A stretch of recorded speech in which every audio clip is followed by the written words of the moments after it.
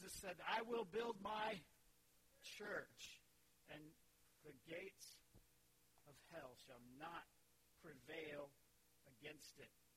Some powerful words in that song for what we're about, who we are, what Christ promises to do in us. You know what I think is a huge problem in the church, though?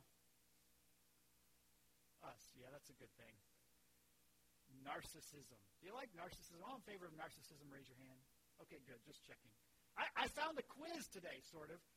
15 ways you can tell if you're a narcissist. You ever wake up in the morning and wonder, am I a narcissist? If you wake up and wonder that, 15. That's a lot of things. Number 1, you enjoy telling others what to do. Who doesn't really, right? You are an entertainer. Okay, well, you hate, here's one that's interesting. You hate having to feel emotions. The idea being, you hate that anybody can have any effect on you. That makes you a narcissist. You are young and male. I just read the list. I don't make it. You're attractive and you dress pretty stylishly. You like to swear at people. Anyone want to admit that in church? Yeah, exactly. You don't really listen. You're thinking about what you want to say. Ooh, yeah. You cheat in relationships is the one side. The other side is, in relationships, you're usually the one getting dumped after about 4 months, which I thought was a really weird thing until I read more. And apparently, 4 months is the magic mark in a relationship where the other person sees the true you and sees that you're really into you and not them, and so they kick you to the curb. You put people on pedestals, which again, I thought that's weird. You put people on pedestals, that makes you a narcissist, because the next one is you like to put others down. So I think whoever wrote this was a little confused at times. So if you put people on pedestal and you tear people down, I guess it's... Anyway, I'm just reading the list. Your parents both ignored you and adored you. I know, isn't it though, psychologist lady? You choose friends. This is number 13. We're almost there, I promise. I hope nobody's getting a perfect score. You choose friends because they make you look cool and that you can take advantage of their connections or other ways to get you ahead in life. Number 14. If you're not grandiose, then you're introverted, hypersensitive, defensive, and anxious. So basically, if you have any personality at all, you're a narcissist, according to that one. I don't know. And last, but certainly not least, it kind of goes back to number 1. You have to be in control. Any control freaks in the house? Okay, good. Yep, there we go. So today that's your make you feel better about yourself quiz. Maybe not. Interesting that was kind of one of the headlines on the website I go to check the news in the morning, 15 ways to tell you're a narcissist. I think about, even what we do sometimes as churches versus some of the words we just sang. Because that song was all about God building his kingdom here. I mean, the words were about how he could do some things even miraculously. The hurt, the poor at peace, that he would heal, that he would redeem, that we as his church would be the means through which he worked out his kingdom here on earth. And too often we as God's people get so caught up in ourselves and what we think and what we want. And it particularly shows itself as we relate to those who are outside of the church or not of the same faith, that we kind of have we're right and you're wrong. And I know there's good reason we might feel that way, but the way that's presented often. And if you look at that list, you could see in Christianity a lot of the things that are there about wanting to tell others what to do and putting people down and all of those things. And we see that becomes or can become negative characteristics of Christianity. So I want to spend some time today looking at a very interesting passage of Scripture. It's actually the one we just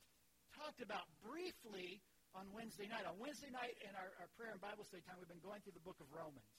Romans is an interesting book. It's one of the largest of the letters of Paul. In fact, I think I've said this before. When you look at the New Testament, the letters of Paul, 13 of them, mostly are organized by length, and Romans being kind of one of the longer ones.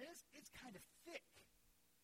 You get some pretty heady theology in the book of Romans. It's kind of a broad spectrum look at what Paul wanted to preach and present and how he wrote and this kind of put it all together in one. In fact, we know it's thick because Peter writes in one of his letters when he talks about what Paul wrote, he says Paul's sometimes kind of hard to understand, which made me feel better. Doesn't it make you feel better that Peter, you remember him, right? Fisherman, pillar of the New Testament church, said when he read Paul, sometimes it's hard to understand the letters that Paul wrote. He's even saying that. We get to Romans, and the first 11 chapters are full of all sorts of things. And we've had some pretty lively discussions, right? Wednesday night, we kind of have some interesting give and take. And this is kind of like a mini ad commercial for Wednesday night. It's sort of worthwhile sometimes to come and get together. Because it's not like this where you kind of sit with a larger group and I talk and you check your watches. It's like you're sitting in a circle, and I see it. Sit in a circle, and I might say some things, and then we give kind of some give and take. And Romans has really been good that way. And at the end of chapter 11, which is spawned some rather interesting discussions, and 10, 11, 9 through 11 really is kind of a unit. Paul ends chapter 11 with this doxology of sorts, this declaration of some pretty marvelous things. And I love it because as we've talked about it on Wednesday night, as we've maybe tried to look at different sides of what it means to talk about predestination and election and all, which is always fun to get into, Paul ends it by stepping back out of that discussion, out of that argument, and showing kind of the big picture of the God that he serves. And he begins in verse 33. I think we got the verses up here. These are the ESV. Somebody asked me, I think it was Denise, what version are you throwing up on the screen?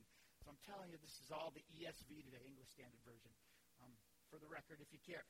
Oh, the depths of the riches and the wisdom and the knowledge of God.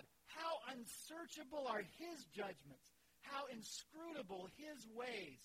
For who has known the mind of the Lord? Or who has been his counselor? Or who has given a gift to him that he might be repaid? For from him and through him and to him are all things. To him be glory forever. Amen.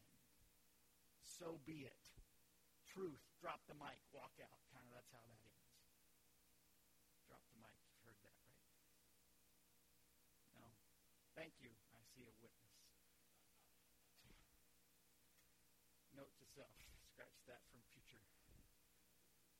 Paul gives this incredible, kind of like he's written all of these 11 chapters. And if you remember, we've talked about this as well on Wednesday, Paul didn't actually write. He didn't sit down at a desk and labor over it or sit down at his typewriter and type it out. He's dictating.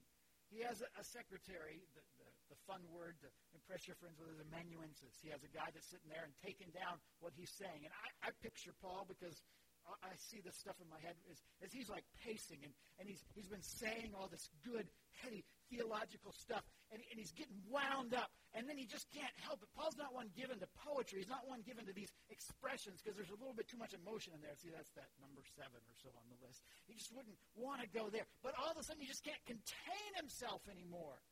And he just has to say, oh, the greatness and the glory and the majesty of our God. What does that mean for us? So I want to look at some things that I think we can kind of anchor into that might fight against some of the incipient narcissism. That's a fun word, isn't it? That creeps into us. Because here's the thing, and here's, if nothing else, I should always do this. If nothing else, get this. It's not about you. In fact, why don't you just look at the person beside you, in front of you, behind you, the person that really needs to hear this. No, I'm just kidding. Tell each other, it's not about you. It's not at all about that. One rebel over here. It's all about you, baby. Whatever. If only it was that simple. What does this tell us that we can latch onto? Well, what does it say in verse 33? How does he start? Oh, the depths of the riches of God. Did you know God is filthy, stinking rich?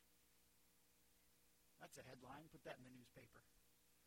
Oh, the depths of the riches of God. What does it mean that God is wealthy? Now, probably the most popular verse we often camp out on is, He owns the cattle on 1,000 hills. You've probably heard that, which is great, except who here owns cattle?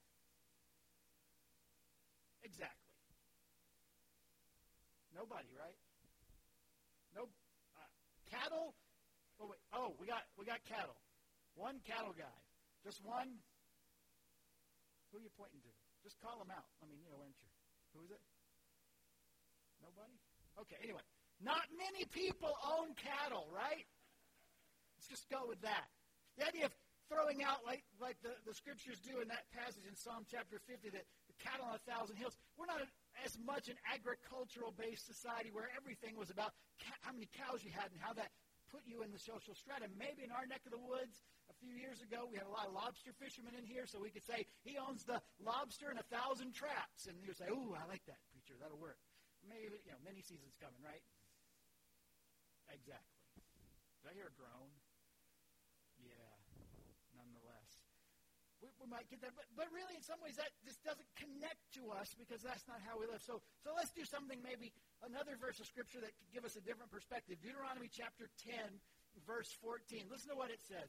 Behold, to the Lord your God belong heaven and the heavens of heavens, the earth with all that is in it. What does God own? We got heaven and earth, but then he throws that extra little phrase in there. Not only heaven, but the heaven of heavens. It's even more than just heaven. It's the heaven of heavens. You know how huge the universe is? The ever-expanding universe? Massive, unfathomable. Hubble Space Telescope sent out in orbit so they could take pictures from that perspective that we can't take from inside the Earth's atmosphere, and it comes back with some amazing images. If you just go online and look on the NASA site or the Hubble site and see some of the images that it has captured. They are remarkable. The stuff that it can see and transmit, and the things that we've learned by studying the images captured by the Hubble Space Telescope. And this verse says, as far as Hubble can see, guess who owns it? God. He owns it all. And he owns it differently than you and I own it. So we own stuff. We talk about what we own. We have deeds or titles to stuff that we own. And maybe even we have ways to make a living. And when we go about making our living, when we go about doing the things that we do to somehow create riches, to create wealth, everything that we do that creates wealth is dependent on something that's already there. For instance, if you are let's see, I don't want to pick on anybody particularly. So, do we have any painters here? Okay, good. I mean, like professional artists. Okay, good. See, I'm just trying to don't want to make anybody. Professional artists. You can paint some amazing things, but your art, your creation is limited by the size of the canvas you have, and by the number of colors that there are, and by the medium by which you do it, and all of those things that you use to make, whether it be oils or pencil or whatever other instruments you use to create with, all of those are something that you had to get. You didn't come up with them, and you don't come up, we might say, with a new color. You might mix the ones, what are the three primary colors? Because I always get this wrong. Blue, yellow, red. Blue, yellow, thank you. Ask the elementary teachers. That's always a good thing. I get confused. Blue, yellow, and red. Yellow and blue make green. I remember that. Okay, good. But we can't. We can mix and match, but we can't create anything new. God, he's not limited in that way. When he creates, if he wants a new color, he can make a new color. If he wants a bigger canvas, he can create. He creates. The Latin phrase is ex nihilo, out of nothing. There's nothing, and God makes stuff. And that's different. So when we say he has the depth of the riches of God, it means everything that ever was somehow owes its very existence to him because he spoke it into being. And if that is somehow not enough for him, he can just speak some more stuff if he wanted to. There's nothing that limits God in any way. And so the depths of the riches of God, that's hugely important to us because anybody have bills? Bills. Anybody got bills? Hey, my daughter's going to college 1 month from today, August 19th. We head up the highway to take her to college. Give me a minute. Got to be exciting and all those other things that it's going to be. But do you know what I've learned about colleges? I have learned some things. Like, for instance, every letter I get from them, there's a dollar figure on there somewhere. Congratulations, you've been accepted to our university. Now send us a deposit. Which, by the way, I've never seen that deposit show up on any of the statements that have been generated since. I should ask them about that. Shouldn't I? Yeah, okay. Do you want to bring your car and park? There'll be a fee for that. Oh, and not to mention meals and dorms and tuition and books. Holy guacamole.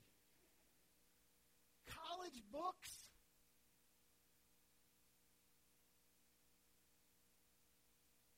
We've done that, been there, yeah. But you look on you pull up the course, it's like, hey, here's a biology book for $200. It's like, really? It's the 14th edition. Supply and demand. Thousands of colleges. You would think it would go down a little bit. What is that?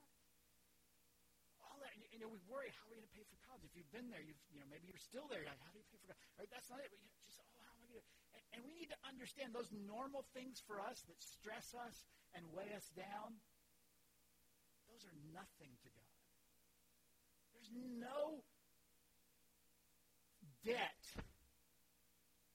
that is beyond God. There's no dollar amount you can come up with, no number of zeros you put after that dollar sign that in any way would trouble God. We don't even understand the depths of the riches of our God. And so when we hear Paul just wax eloquent about that, it's as if we need to be reminded what stresses and worries and keeps us up at night to God is nothing. Jesus said, consider the birds. What about them?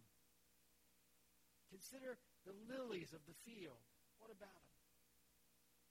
That they don't go to all the trouble we as humans do. They don't fret and stew and plan ahead all the ways. They don't sow and plant the crops, but nonetheless, there's food. They don't have the 401k. They didn't have to go online and apply for Obamacare or whatever else it was. God takes care of them. How much more is his point, isn't it? Just consider them.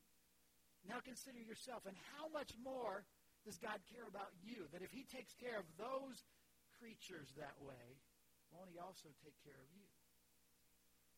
And how much of our time do we spend fretting over things like that? How much of my time do I spend fretting over things like that when my Father is the King of Kings, is the King of all the universe, who has this depth of riches that at whatever point I can trust him with whatever need I have?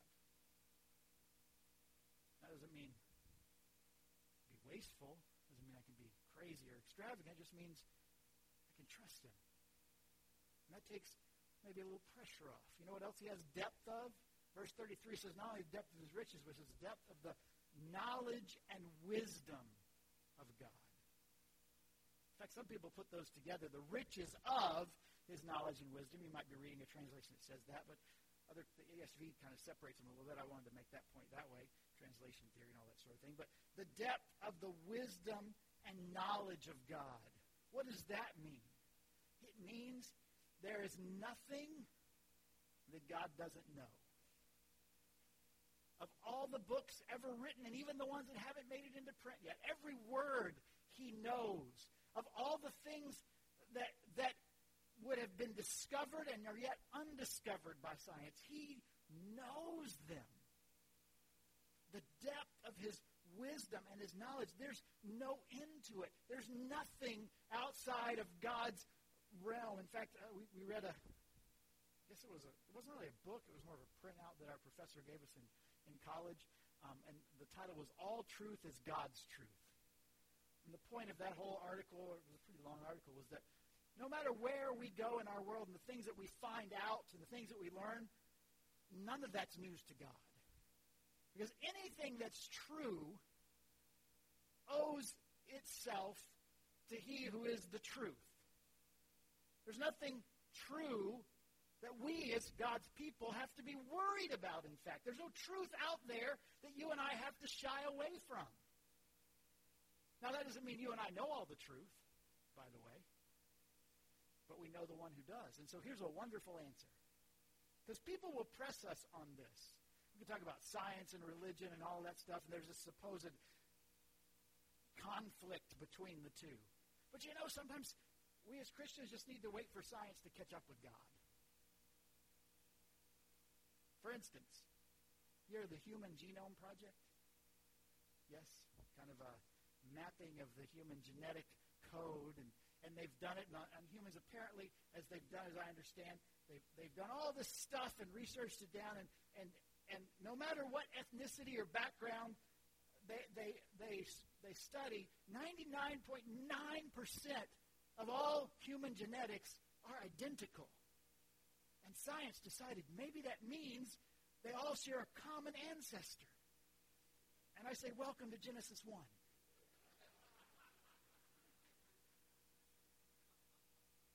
Maybe. We just need to wait for... That doesn't mean I have all the answers or know everything. But God does.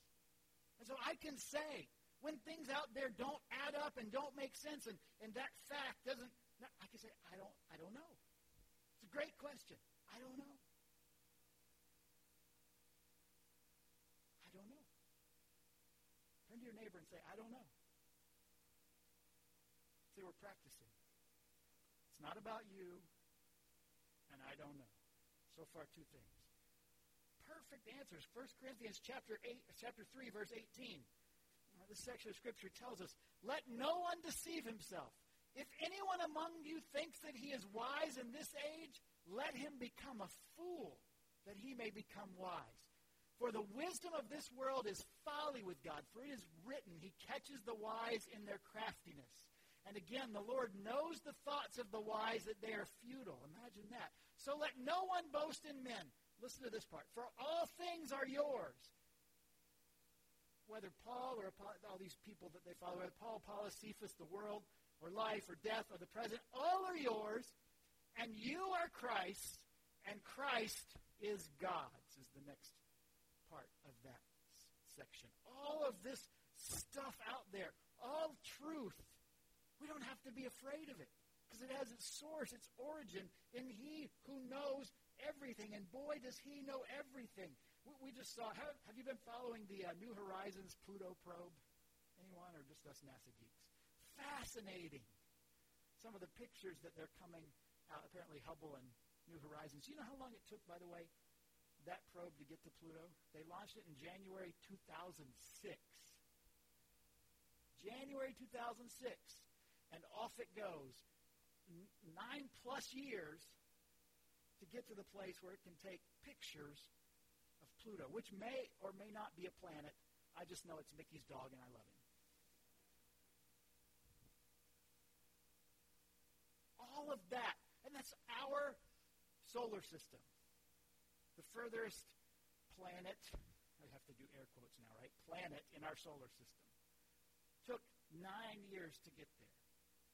And if you go beyond our solar system and you think about our galaxy, the Milky Way, and the size of our galaxy and how immense it is. And we said earlier, the size of the universe, our galaxy, one of just an unimaginable number of other galaxies equally as unfathomably vast as ours, speeding around in the universe, this ever-expanding universe as we're learning. And there is nothing, even on that scale, that escapes God notice. Every star, every planet He placed in orbit, He knows its temperature, He knows everything about all of that. the depths of the wisdom and the knowledge of God. Nothing escapes. Scripture says he measures the universe with the span of his hand. What does that mean? What do you measure with the span of your hand? Not much. You're going to build a house by using this to measure? I mean, if you are and you do, I'd really like to see it from the outside. You know, that's pretty interesting. What do you measure with the span of your hand? Not much. Something that's pretty small in comparison to you. And God measures the universe that way. Remarkable. But let's go the other way. We have all this physics that's getting into the smaller and smaller and smaller pieces of matter. The different theories about not just the atom, but what makes up the atom. Not just what makes up the atom, but what makes up the atom. Protons, neutrons, electrons, and now we get into string theory and other sorts of things that are out there, subatomic particles. Remarkable. God knows all of that as well. There's nothing. Antimatter, isn't that fun? Now apparently the universe is made up of a lot of nothing, or at least the opposite of something. And that doesn't surprise God. God doesn't go, man, I wish I would have known that. That would have saved me a lot of trouble years ago. No, none of that catches him by surprise. None of that puts him on the defensive. We need to understand the depths of the wisdom and knowledge of God. And Paul, as he's written this book of Romans, and you know what he said over and over again is, here's a fun thing. Hey, man, people, humans, you guys mess up a lot. You mean well. I don't even know if he actually makes that point so much. But you mess up a lot. But don't worry. Because even that didn't put God off. That didn't somehow make him go, oh no, what am I going to do? Mankind sinned. He had a plan for that. He knew it was coming, and he was ready for it. And he put into effect the things that would bring about our salvation. Because the depth of his wisdom and knowledge, we can't even begin as our finite minds try to grapple with the overwhelming amount of information that's coming our way and the more that's been found out by science that we just can't even begin to fathom. That's a drop in the bucket compared to the infinite God who spoke it all into existence and who measures it out with the span of his hand. Oh, the depth of the riches and the wisdom and the knowledge of God. And then we come to this next part in this phrase where it says, not only the depth of his riches and knowledge, but at the end of 11 it says, how unsearchable his judgments, his paths beyond tracing out. I think the ESV used the word inscrutable. How inscrutable his ways. What does that mean? It means you can't scrutinize the ways of God. Now, that's tough for us. That's hard for us to deal with because we want to think about life, the universe, and everything. We want to find purpose. We want to find meaning. We want to find some sort of connection between what seems like these terribly random things that happen that don't make sense to us. Anybody here say sometimes life just doesn't make sense? Good. And I don't feel so alone because it doesn't. But for God, it always makes sense. How inscrutable his ways. And I think about in this section, not this verse, but a few verses later, it quotes from the book of Job. You remember Job. What a credible story that is. Job who lost everything. I mean, bad news after bad news after bad news comes his way. Loses his wealth, loses his children. He has left his wife who says to him, Job, just curse God and die. Thank you, honey. Love you too. And in that just got to be wrung out state, in the book of Job we have what is in effect the give and take, the conversation between Job and God. And in Job chapter 38, God answers. One of the times God answers Job about the situation that he finds himself in, and he says this, who is this that darkens counsel by words without knowledge? That's a pretty low blow to start out with from God. Dress for action like a man. I will question you, when God says, I will question you, be afraid, be very afraid, and you make it known to me, where were you when I laid the foundation of the earth? Tell me if you have understanding. And he goes on and on and on from there, questioning Job like, hey, look, I was there. I did this. What you got? Job, you're going to question how I do things? What do you know? How can you, from what place can you stand and say, I know? See, I think over and over again, Scripture wants us to feel small. We want to feel big. We want to feel strong. We want to feel in control. And as you read the Bible, more and more we see how small we are in relation to God. James puts it this way, we are like a mist, here today and gone tomorrow. Romans chapter 9, verse 20, talks about who are we to say to the one who made us, why have you made us like this? So many times in Scripture we see that God is just making us realize our smallness. Anybody like the Lord of the Rings besides me? Lord of the Rings are awesome. We could go, the Lord of the Rings, Fellowship of the Ring, Two Towers, The Return of the King. It's like 100 hours of movie. If you got the extended edition, I have the extended editions, and they're marvelous in my sight. But you got like a week to watch them. And then, I guess Peter Jackson went all, George Lucas on us and gave us a prequel, The Hobbit. Now, we could talk a lot about The Hobbit because they took a wonderful book, and I don't know what they did to it. But nonetheless, turned it into 3 movies as well. Actually, there's about 18 to 20 hours of footage if you watch the 3 Hobbit movies and the 3 Lord of the Rings movies, which is what I might have to do this afternoon. Forget Cinderella. Cinderella's out. Sorry. There's a trilogy of Cinderella. It's got to go. We need Ints and Orcs and Elves, oh my. Okay, maybe not.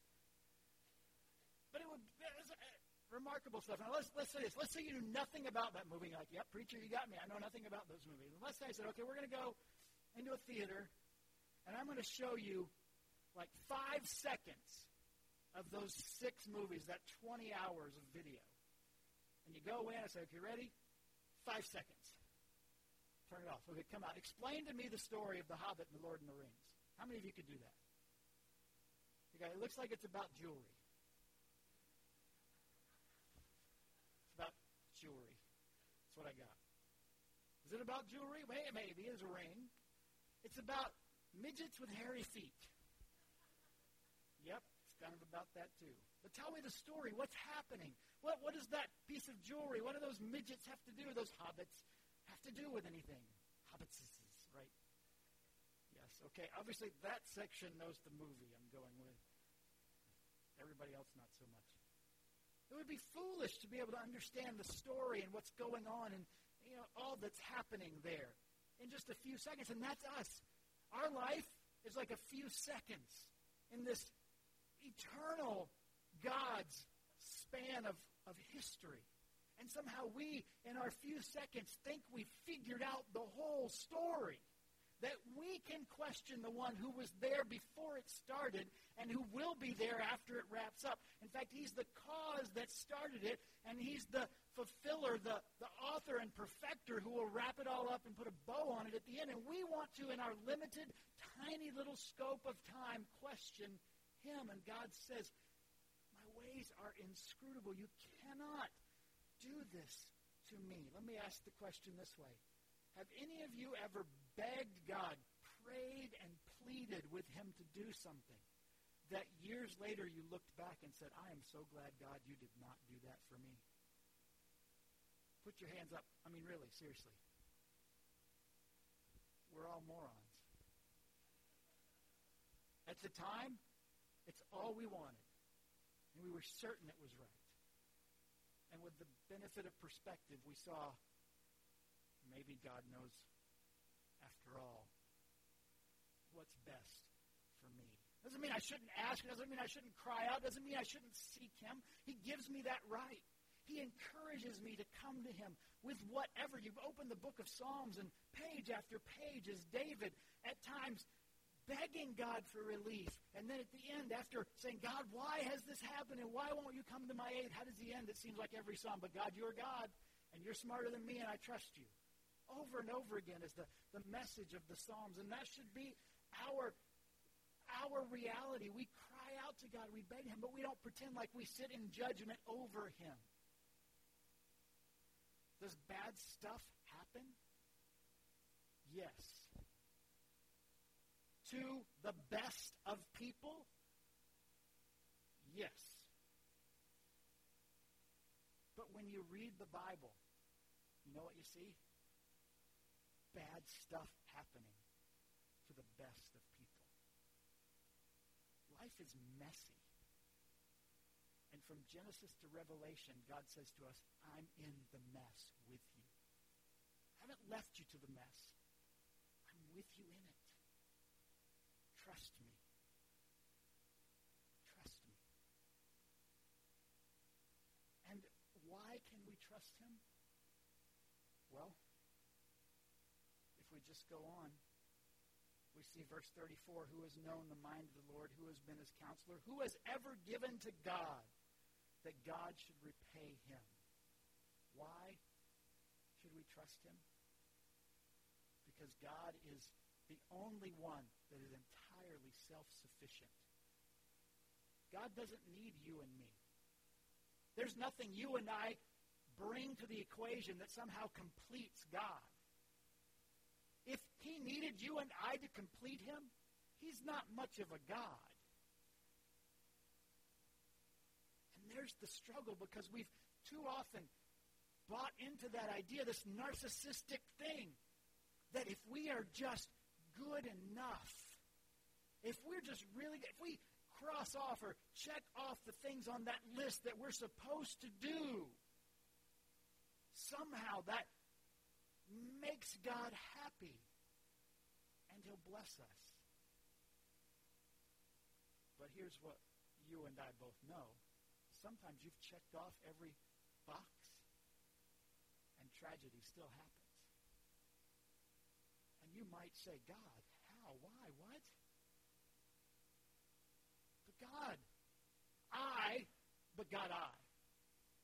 But God, I've been reading my Bible. I've been praying. I've been a Bible speaker. I've been going to church, and that guy just talks forever. But God,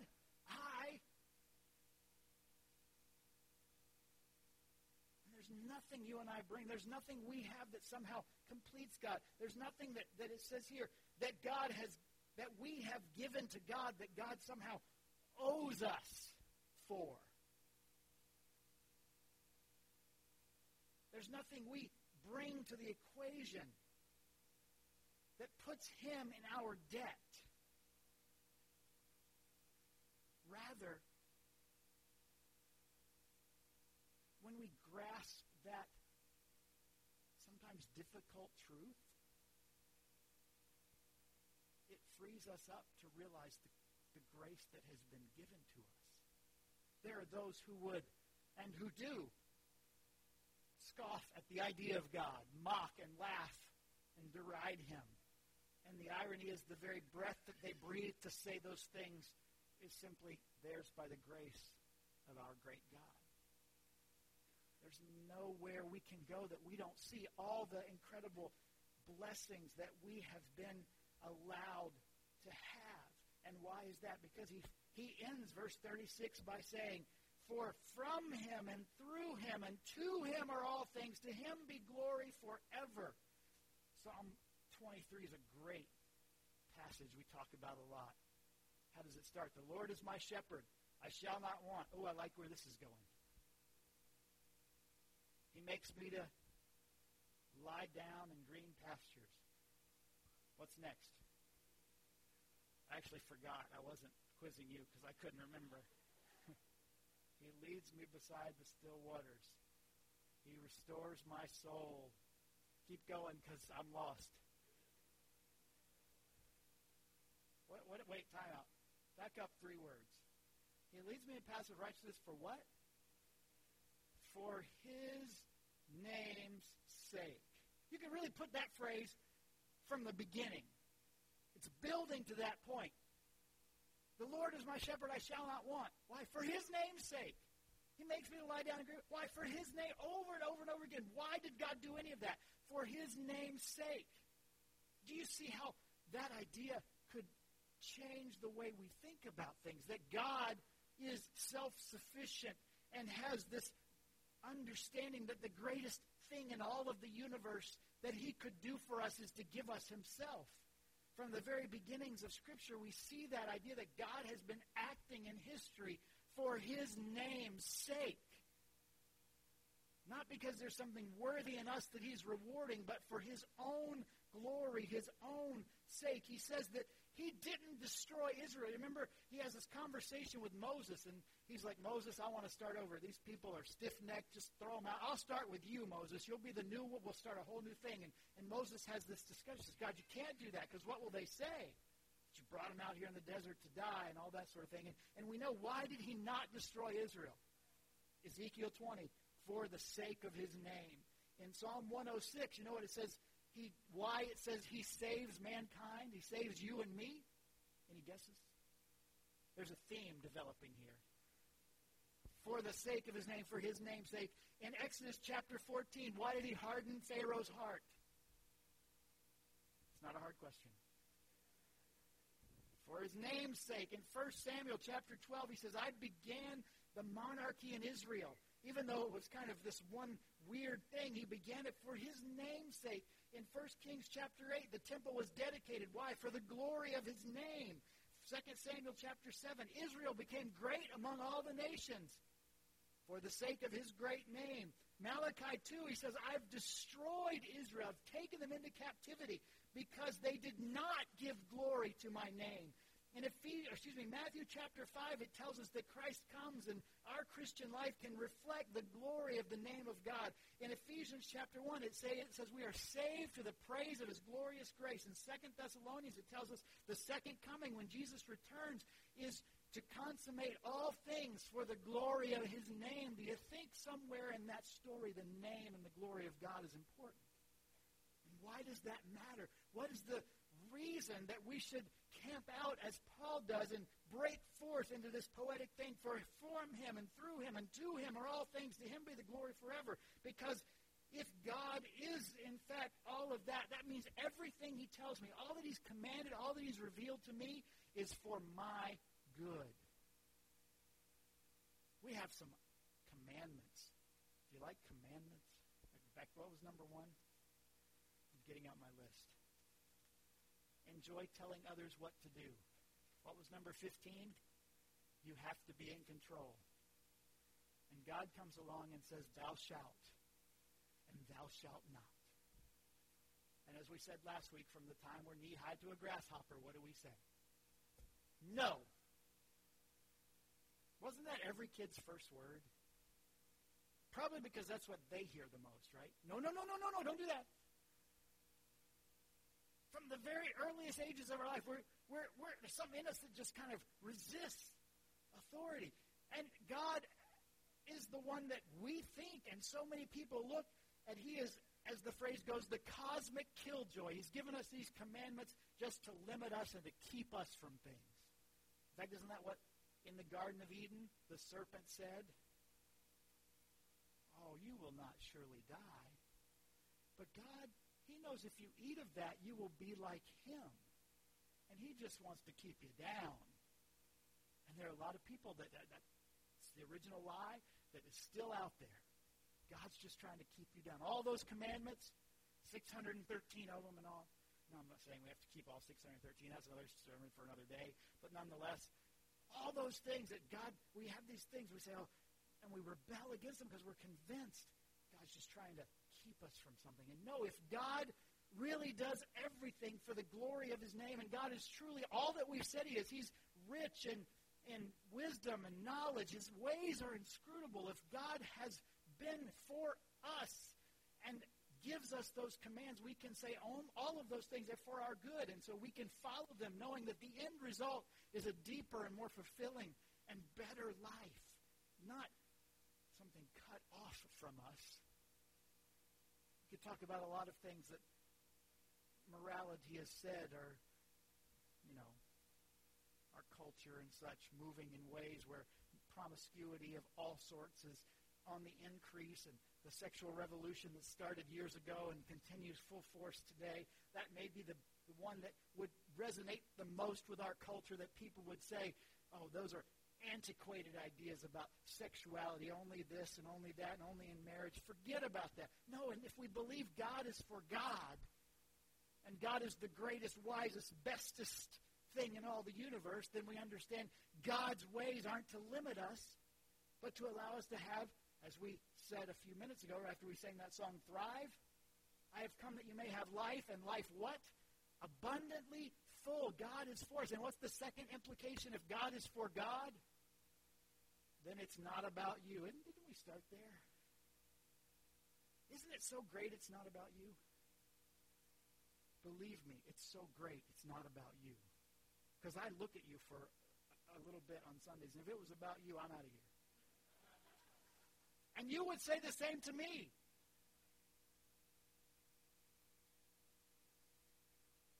Anybody get fired up about anything ever? Can I tell you my fired up story this week? I think I told half a dozen people this story. I feel bad for the people in the nursery this morning. Are they nice people over there? Okay, good. Was at a gas station helping somebody who came to us and said, hey, I need some gas. I'm trying to get you. I said, yeah, we'll go to the gas station. I'll put some gas in your car. We're there and had, done the whole thing at the pump, and they were finishing pumping, and we were talking. Like as the gas tank is going back, and about that time, an RV pulls in, pulling a car. And this is one of the stations. It's a speedway, so it's kind of right there on US 1. And it was a pretty long vehicle, and pulled in behind us. And we were talking for a minute, and then I hear that the dulcet tones of the RV's horn. Beep, beep, beep, beep. And I look back and go, I guess they want us to move. We almost literally just put the thing back on the pump. It wasn't like we were there for 30 minutes shooting the breeze. And beep, beep. I'm like, kind of bothered me. But I was ministering in Jesus' name, so I had to keep it together. And so I told this person, get in your car. You need to move out of the way. Obviously, they need to get up here. Obviously, they need to get up here. And so the RV pulls up. And doesn't just pull up to the pump, but pulls past the pump, because apparently they wanted to put gas in the car they were towing behind the RV. And so the RV pulls through the pump and is blocking the exit from the Hess or Speedway station into the Family Dollar, as well as access to US 1 on that whole side of the station. And there's a line of, there's parking right there by the dumpster, and then there's parking. And everybody in there, they can't get out. They can hardly back up. I know, I felt the same way. Amen. They can't back up. They can't get out. And I'm like sitting in my car. I wanted to go over there and say, oh, here's the best part. And then the dude driving the RV gets out, and he ain't wearing nothing but a little pair of shorts, and he had no right to be nothing. He was not young and male. He was old and fluffy and a little hairy. I hope he's not here today. No. And I just wanted to go over and say, listen, I was the one standing there, and you came up behind me and beat. And couldn't you have at least had the common courtesy? I understand you had a big vehicle. Would it have hurt you to take 15 seconds to have your wife step out of the RV and come and say, listen, we're kind of large and we're sticking out. Would you mind moving if you're done? And, of course, the answer would have been yes.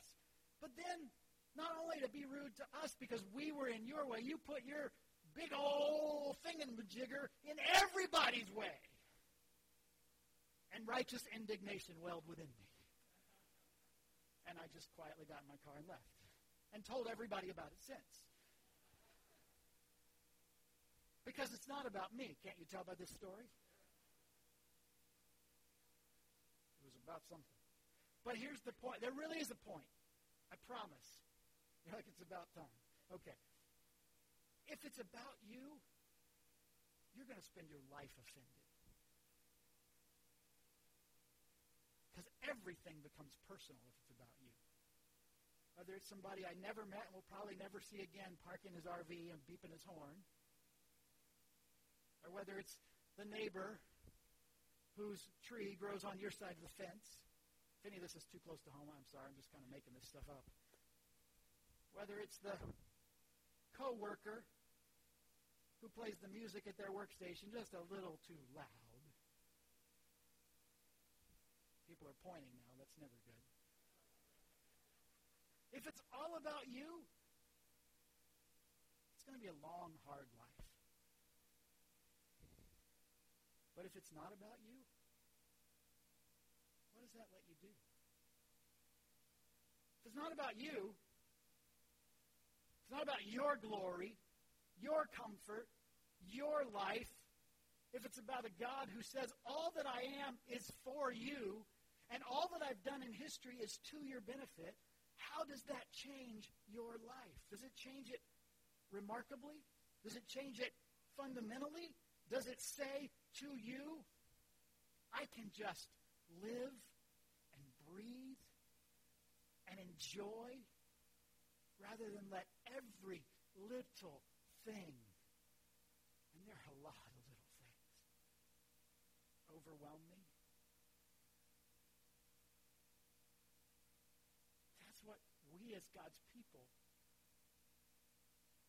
can know. And that's how we as God's people can live. And that's why I think Paul busts out at the end of chapter 11 with this incredible doxology. And what does he say in chapter 12, verses 1 and 2? Therefore, keep going. I know this one. I'm just seeing a few. Therefore, I urge you, brothers, in view of God's mercy, to offer your bodies as living sacrifices, holy, acceptable unto God, which is your spiritual act of worship. If all of that is true, then what does that make me? How do I live my life as a living sacrifice? That is my act of worship. Not just coming to a building, listening to music, raising my hands, singing songs, opening the Word of God, looking and studying, whether in big groups or small, whether on Sundays or Thursday nights or whenever else it happens.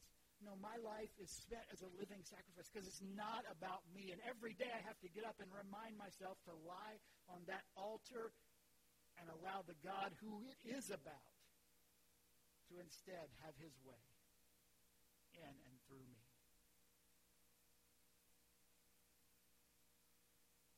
You remember when your kids started to walk? Wasn't that a fun time? You know how, like, your kids, the firsts are always amazing? And those first steps are incredible. They're pretty amazing, right? You have them recorded somewhere. You wrote down the date. You were there. It's ingrained in your mind. You just know it. Let me ask you this. That first day when little Johnny or little Susie started to take that first step, and maybe a second, and gravity eventually got the best of them and they fell down, did any of you say, why, you loser? 2 steps, really? That's all you got? I'm taking that to mean no one. You celebrated that. It was something. You didn't say, you know, I really appreciate how hard you tried, but that was a colossal fail. And I just can't wait till the day when you're 20 and able to take more than 2 steps on your own. Because we know 20 has no problems except walking straight. Well, maybe. Anyway. Don't think I meant that exactly the way it came out. And what if I said to you, God is Father. I read that somewhere. And when he looks down at you, he looks at you the same way. Are you going to fall?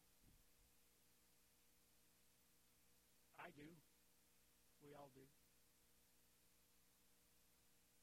Is it to look at this intellectually one thing, but Tuesday afternoon at 3 o'clock a different thing? Yeah. Am I going to wake up every day and be that living sacrifice and put my rights aside? No. But isn't it good to know? As Paul knew, having built the case of how sinful all of us are, that he could still say this and still say, let's revel in the God who loves us enough that he sent his son Jesus. He gave himself to us so that when we fall, and we will, there's hope and forgiveness